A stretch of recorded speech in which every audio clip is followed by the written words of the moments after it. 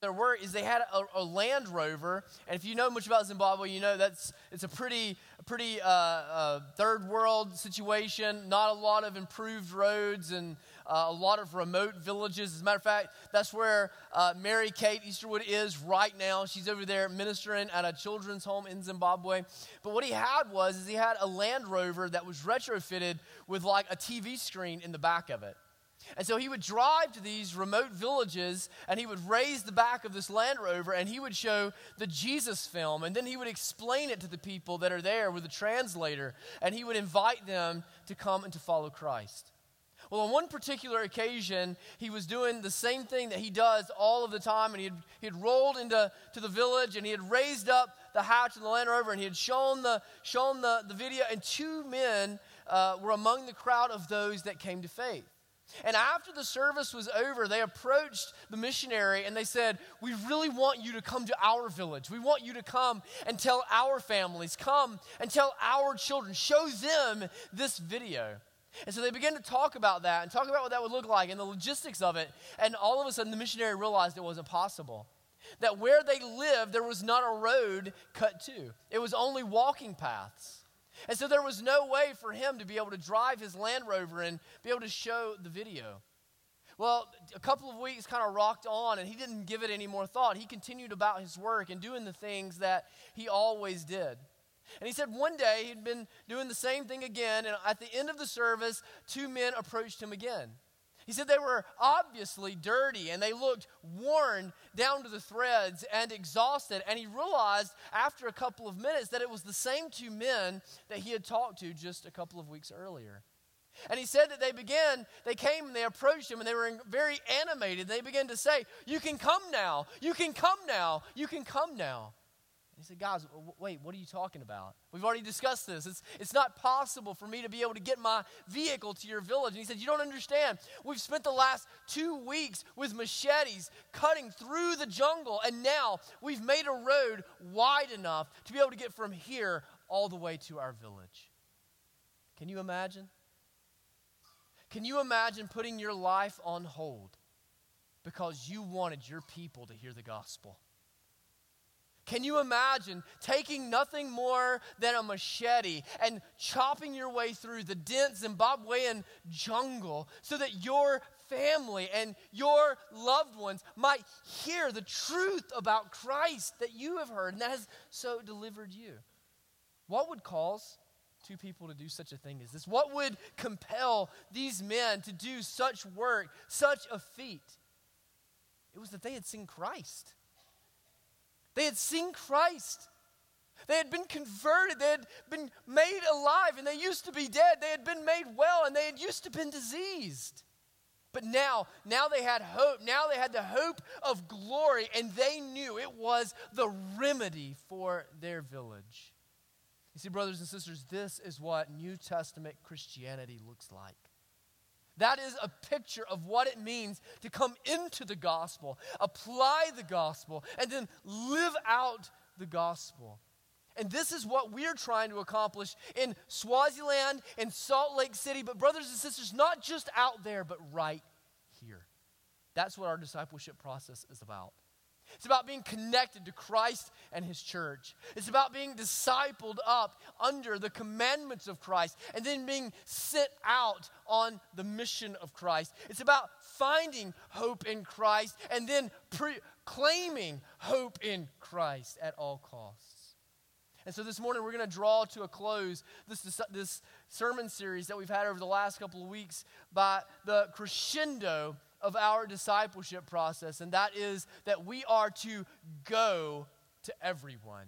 We are to go to everyone. We are to connect together, disciple one another, and then go to everyone. If you have your Bibles, would you turn with me now to Colossians chapter 1?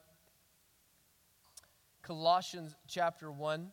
So you have the Gospels, you have Acts, you have 1st and 2nd Corinthians, then you have Galatians, Ephesians, Philippians, Colossians, all right? That's where you are in the New Testament. So when you get to Colossians chapter 1, would you stand with me as we read God's word together? Colossians chapter 1, we're going to read verses 24 through 29.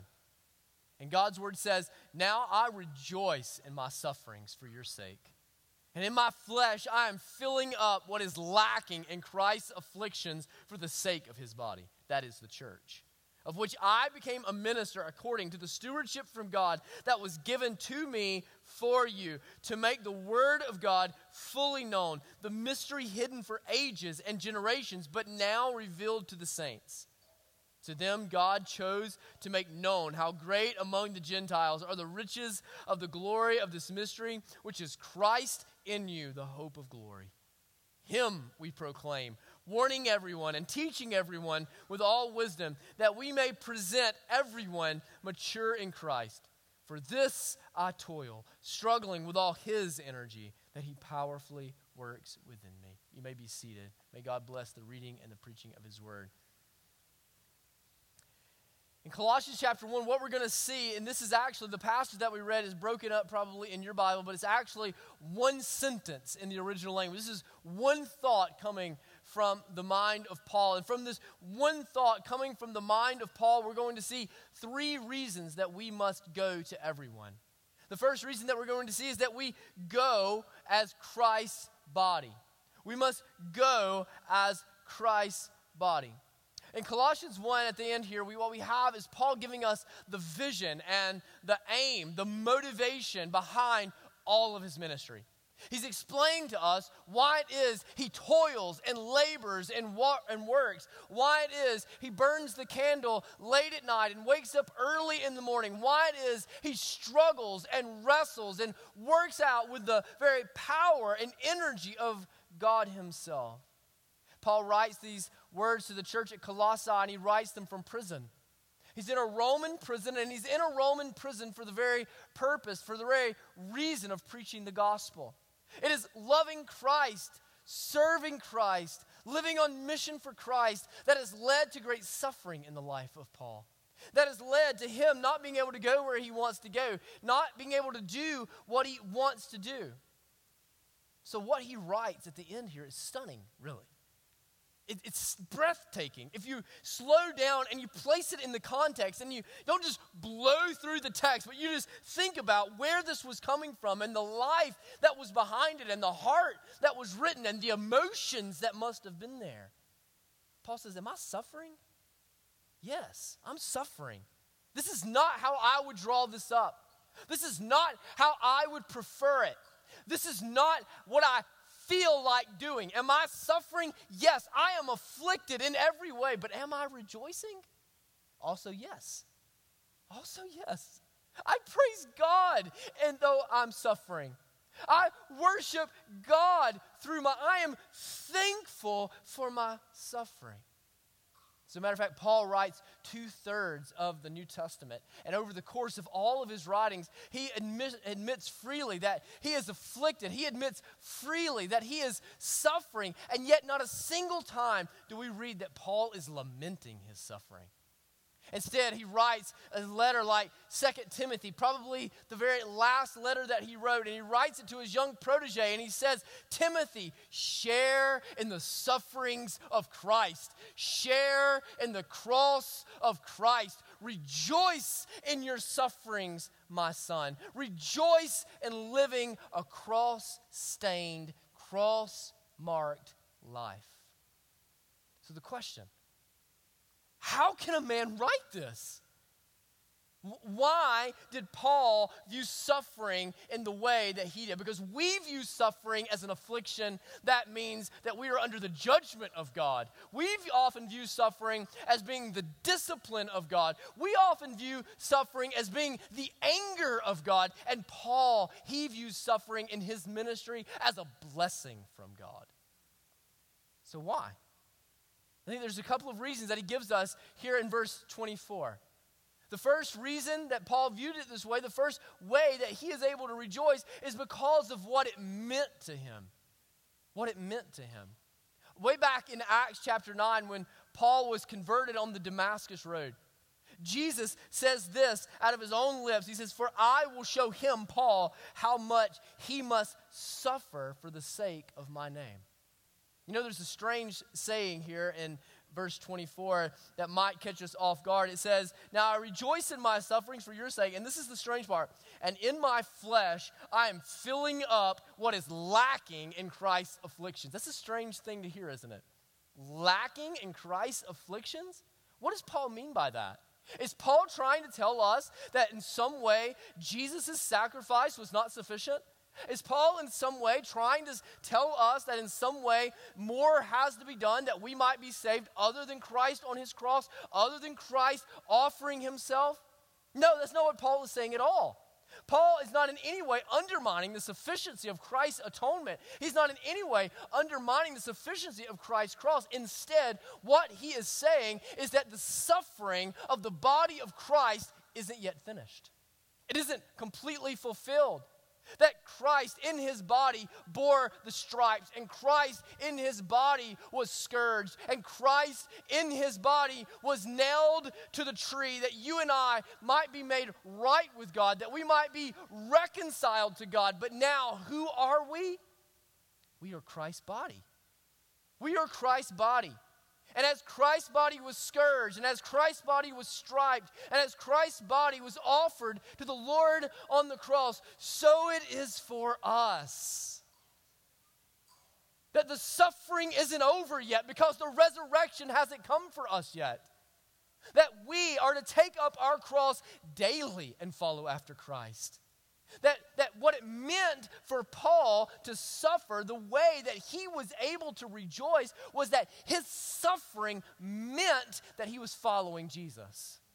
It meant that he was fulfilling his ministry. It meant that he was living on mission exactly as Christ had called for him to do. He knew because he was enduring as Christ had endured. He was afflicted as Christ was afflicted. And those sufferings that were yet to come, those sufferings that were intended for his metaphorical body, that is the church, was being absorbed into the body of Paul. And it will be absorbed into our bodies as well. You see, brothers and sisters, suffering from the perspective of Paul is a temporary marker of an eternal blessing. Did you get that? Let me say that one more time. Suffering for the disciple of Christ from the big picture of redemption is a temporary marker of an eternal blessing. Disciples rejoice in sharing Christ's suffering because they know as they share in Christ's cross, they will share in Christ's resurrection. That as they share in the affliction of Christ, they will share in the reign and in the glory and in the inheritance of Christ. So for all of us who think of blessing and we equate that with financial prosperity, for all of us who think of blessing and equate that with good health, for all of us that think of blessing and equate that with an easy and smooth life, could it be that our signals have gotten crossed? Did you know that not one time throughout the entirety of the New Testament does the Bible use the word blessing to mean financial blessing? No, the word blessing means joy that is abiding, peace that is without understanding, contentment that cannot be shaken. What if an easy life is not a sign of God's blessing, but of God's judgment? What if an easy life is not the evidence of a well-lived life, but rather a life that does not have the hand and anointing of God upon it? What if an easy life is God allowing us to build up our treasures here because we have no treasures reserved for us in the next life? What if we are misinterpreting our current circumstances and missing eternal realities? What if easy, prosperous living is evidence that you don't share in the afflictions of Christ and that you will not share in the resurrection of Christ?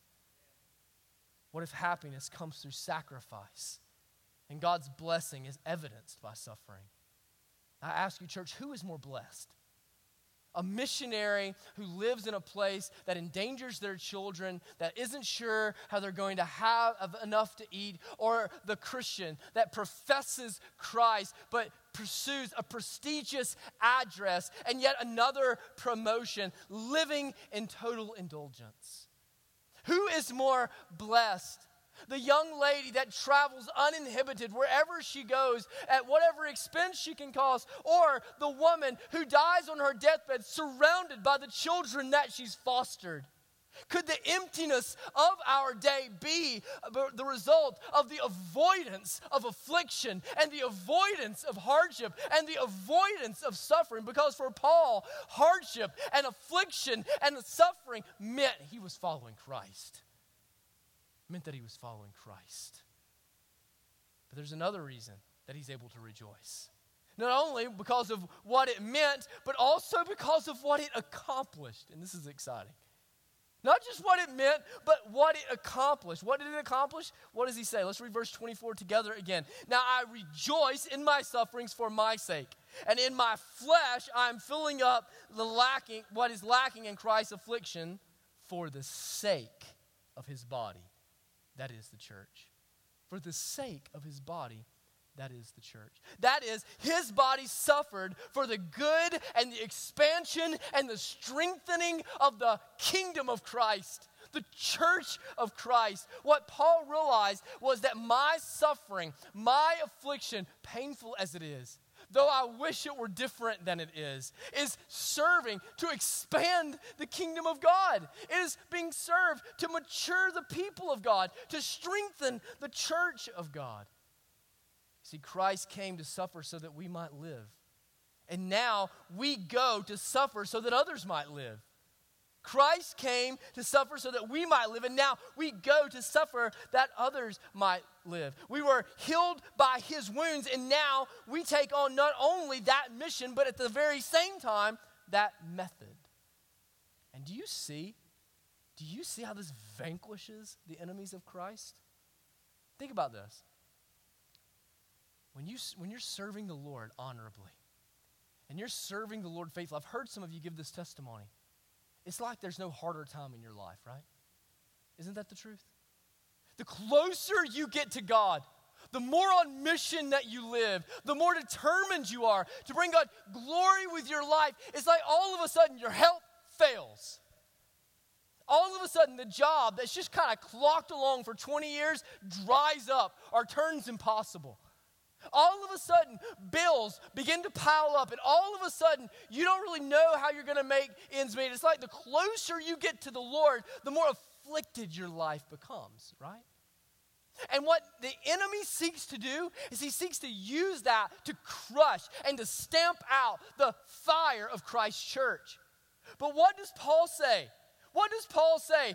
That which Satan intends to destroy us will be used by Jesus to spread us, to multiply us, to mature us, to increase us. It is Jesus punching Satan right in the eye, man.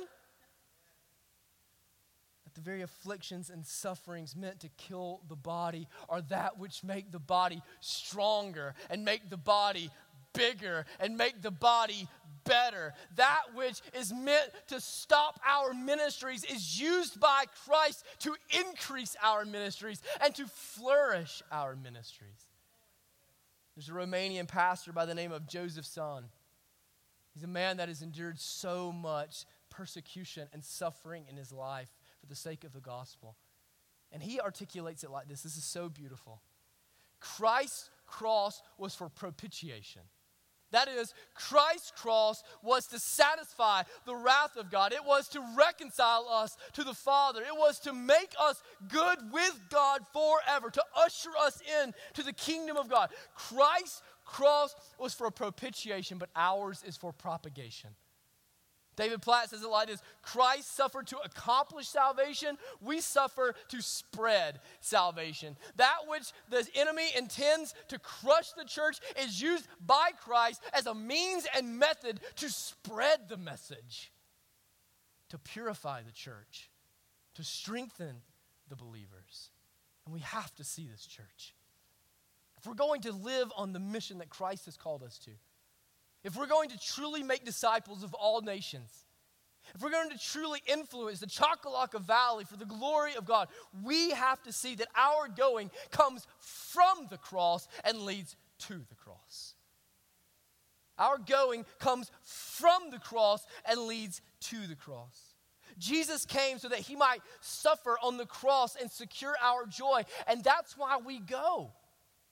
We go and we suffer in our going that we might secure the joy of our neighbor and the joy of our friends and the joy of our coworkers and the joy of our classmates and the joy of all peoples, of all nations, of all tribes, and of all languages. We go because Christ came. We go the way that Christ came. The salvation of the nations, the salvation of your neighbors, necessitates your willingness to suffer.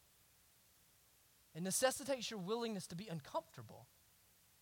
It necessitates your willingness to take up your cross and pursue Christ together. That's another reason we must be connected together. Our going power is reduced. Our going willingness is reduced if we do not have the connection of the body of Christ to encourage us in the midst of our affliction, to encourage us in the midst of our hardship. See, the discipleship process that we're talking about is the mobilization of the cross. It's the mobilization of the cross.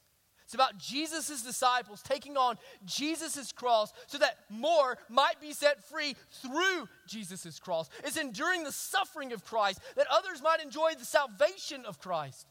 Brothers and sisters, this is not a rest on our laurels, pat ourselves on the back process to build a bigger church. This is a process that takes us deeper and deeper and deeper into the cross of Jesus Christ that we might raise up more children of God from all of the peoples of God.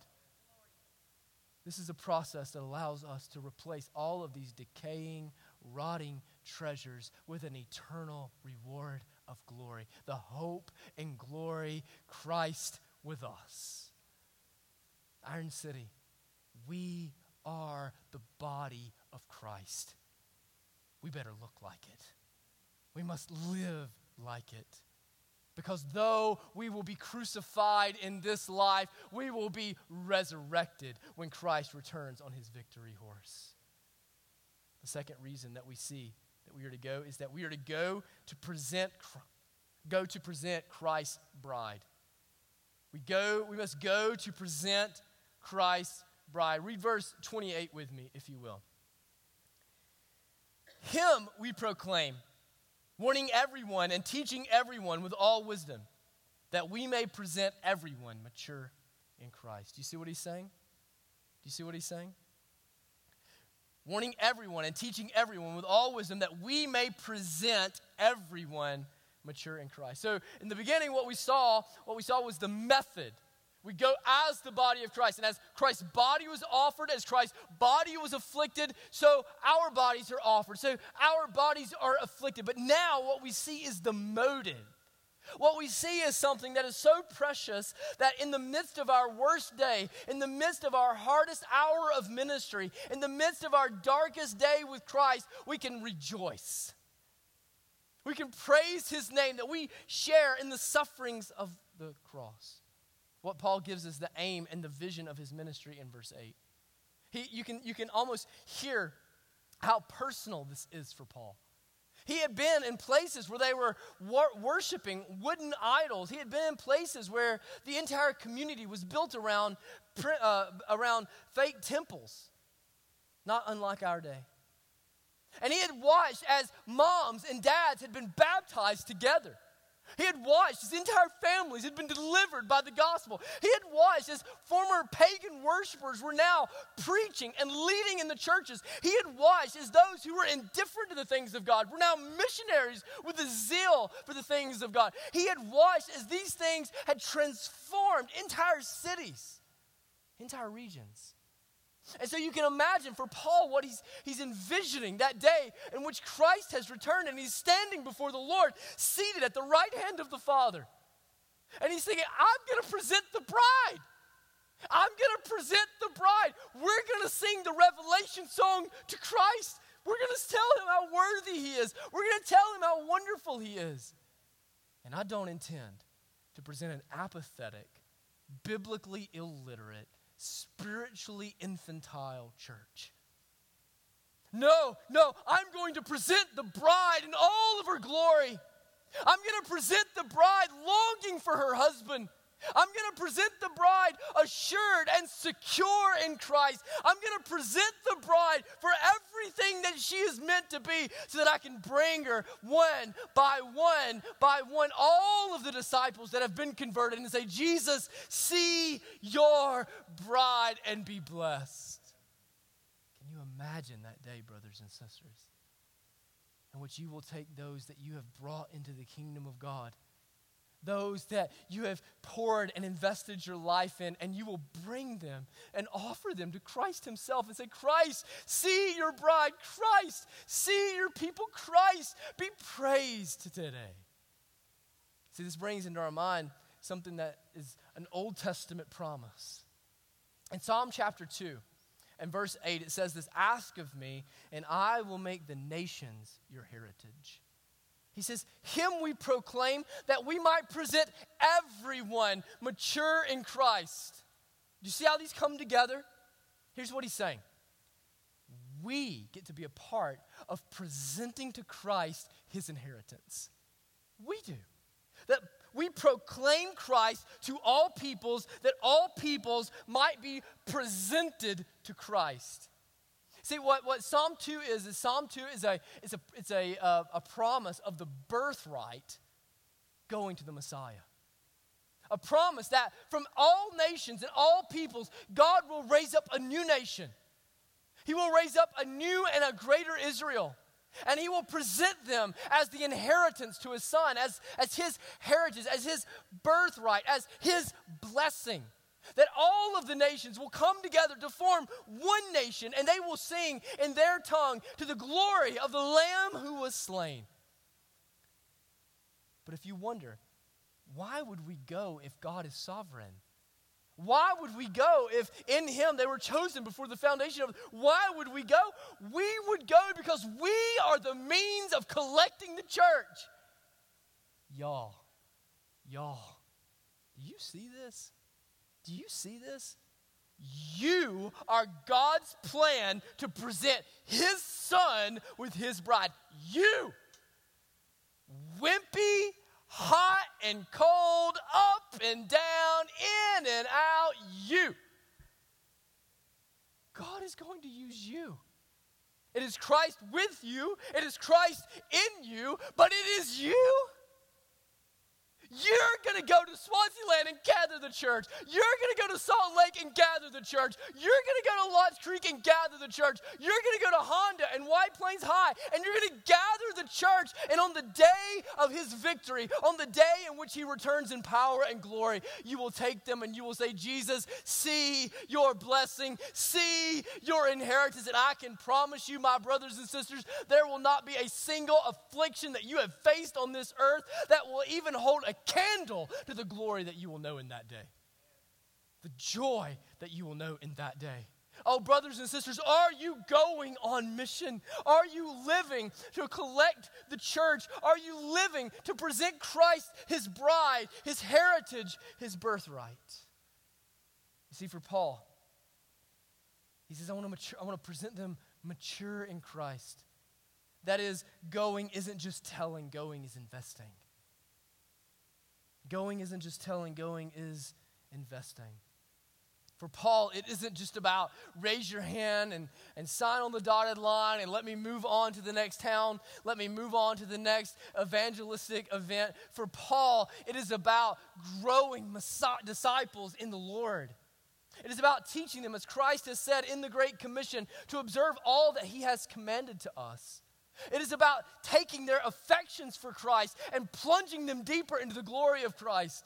It is about whetting their appetite so that they're hungrier for Christ, so that they're thirstier for Christ. It is about unveiling as much of the scriptures as they can do. It's about raising up preachers that can do the same. It's about raising up teachers that can do the same. It's about older women discipling the younger women to see the glory of Christ. It's about the older men discipling the younger men to see the glory of Christ. For Paul, it's about the pouring out of his life in the shape of a cross so that the disciples that are presented will know Jesus when they see him. Can you imagine? Going requires investing your life to be a disciple so that you make disciples. And that's why our discipleship process is built to be cyclical, right? that you connect, you are discipled, you are sent to do what? To connect others, disciple others, and send others. That's what this is about.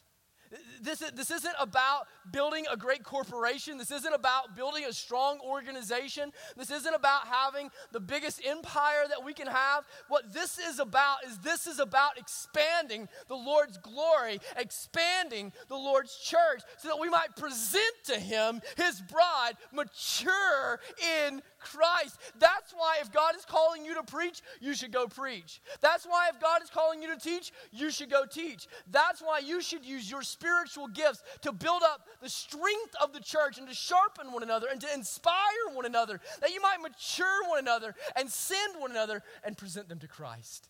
That's why we go to Salt Lake City. Is so we go by ourselves? No, we go and we take others with us so that they can be discipled in going.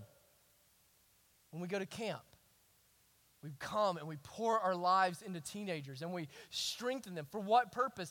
To bring them into the kingdom, yes. To strengthen them in the kingdom, yes. But to send them out to build the kingdom. Iron City, I do not want us to be another biblically bloated, spiritually stagnated church. The world has enough of those. The world has enough Christians that know all of the answers, that can quote verses, but live lives that accomplish nothing for the kingdom of God. The world has enough churches that just meet together once a week, sing a couple of songs, get the sermon out of the way, and then move on to lunch. The world is filled with those types of churches. The type of church I'm calling for us to be, the type of church that our discipleship process is promoting within our church, is that we would be a church that takes our faith and puts it to work. Because faith without works is dead. And faith without works is joyless. And faith without works is discontent. And faith without works is powerless. Church, let us be a church that presents to Christ his bride. Let us be a church that expands the kingdom of God. Can you imagine how it would energize your faith if you got to be a part of the life change of someone else? Are you apathetic right now? Has your zeal waned? Are you kind of in a rut? Invest your life in someone else. Invest your life in someone else. Share the gospel with someone else. See someone else come into the kingdom of God and feel the fire for the Lord stoked in your life. The final reason that I want us to see this morning is that we must go to spread Christ's glory. We must go to spread Christ's glory. You hope you see at the center of every single reason is Christ. It's Christ. It's not a better show. It's not a bigger budget. It's not better programs. It's not a daycare center. It's Christ. It's Christ. And it all culminates in a passion, in a zeal for Christ's glory. You see this in verses 27, verses 26 and 27. Let's read 27 together. To them, God chose to make known how great among the Gentiles are the riches of the glory of this mystery, which is Christ in you, the hope of glory. But Paul is reminding us of something. Paul is reminding us here of the scope of our mission, the scope of our going. Paul is reminding us that the Messiah was promised to the Jews, but the mystery of the Messiah, the mystery that the Jews never realized, was that the Messiah was promised to them so that he might save the world. That he was like the promise to Abraham, I will bless you so that you will be a blessing to all nations in my name. And so here it is. The responsibility of those who are saints, those who have the glory of Christ and the Spirit of Christ and are with him for the hope of glory. The responsibility is that we would not just be where we are, but that we would go to all of the Gentile nations of the earth.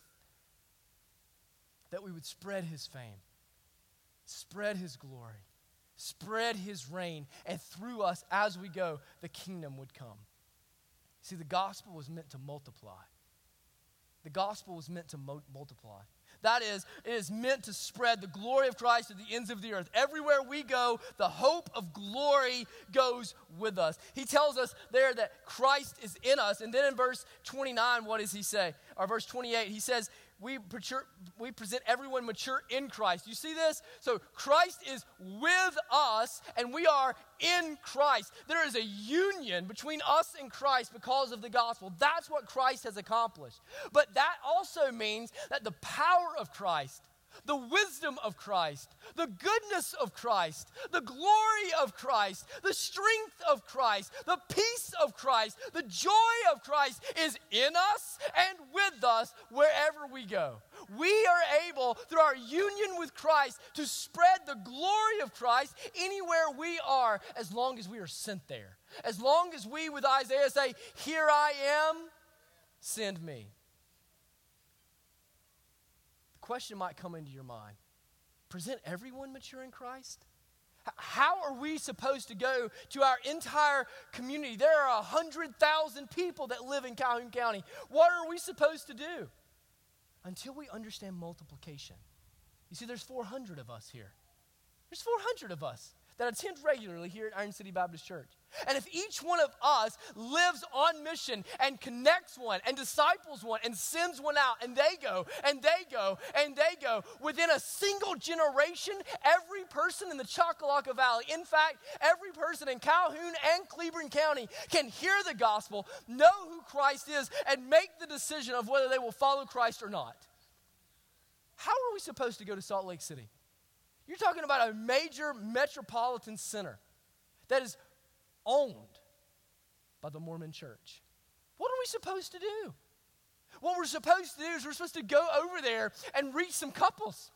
Just reach a few. Connect them in a church. They go and reach some. And then those they reach, go and reach. And those they reach, go. And within a generation, Salt Lake City can be set on fire for the gospel of Jesus Christ. The true scriptures, not some heresy that is condemning them to hell. What are we supposed to do in a third world country with the highest HIV infection rate in the world like Swaziland?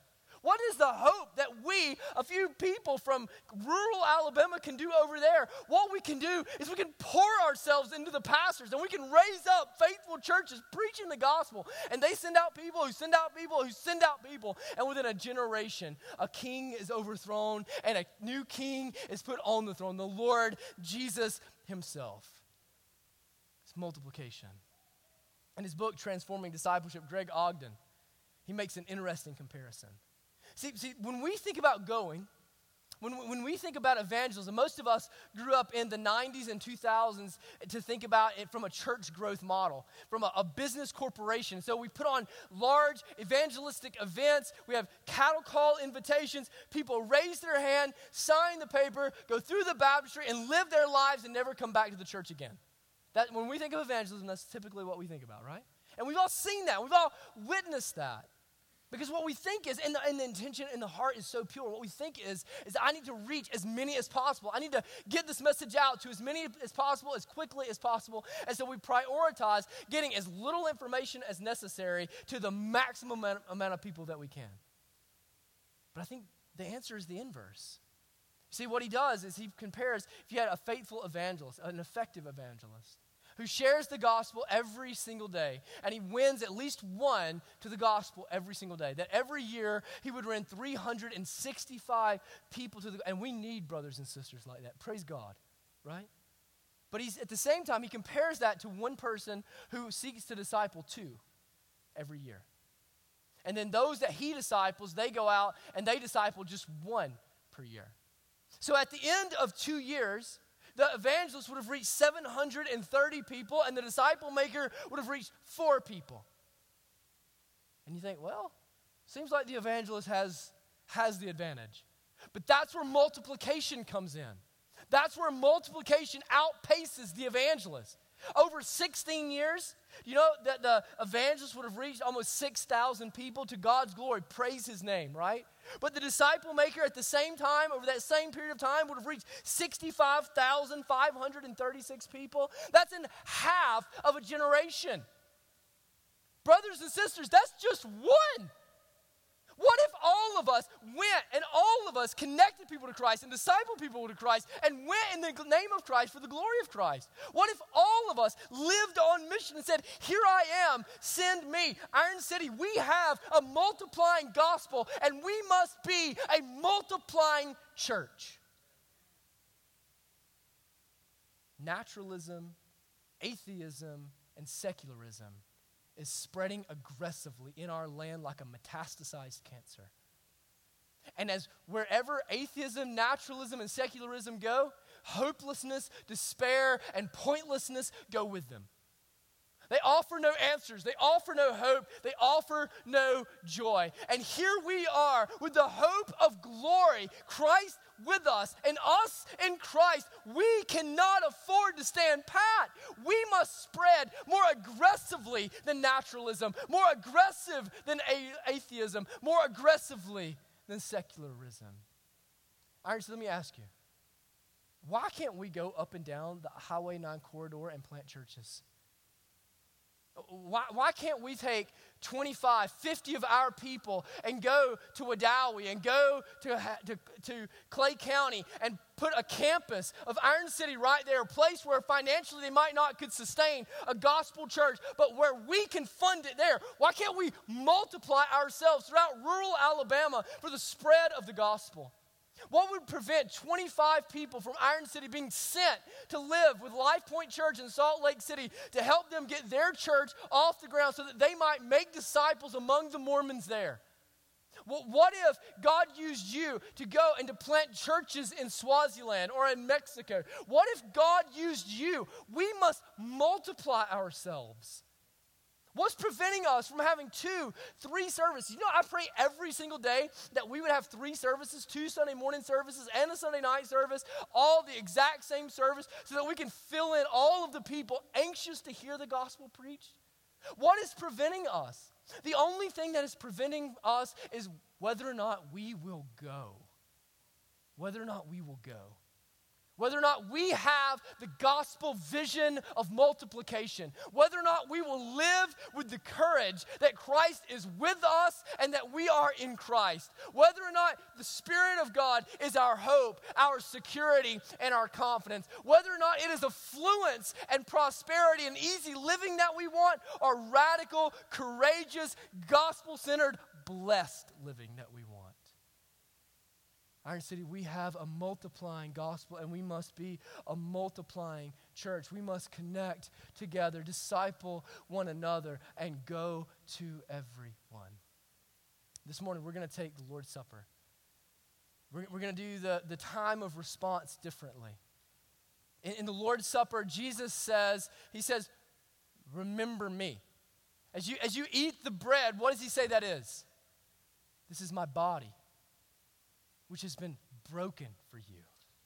This morning, as we come to the Lord's table together, what I invite you to do is to remember the body that was broken, that you might have hope, that you might be reconciled to Christ, but at the same time to ask, what does that mean for the body of Christ today?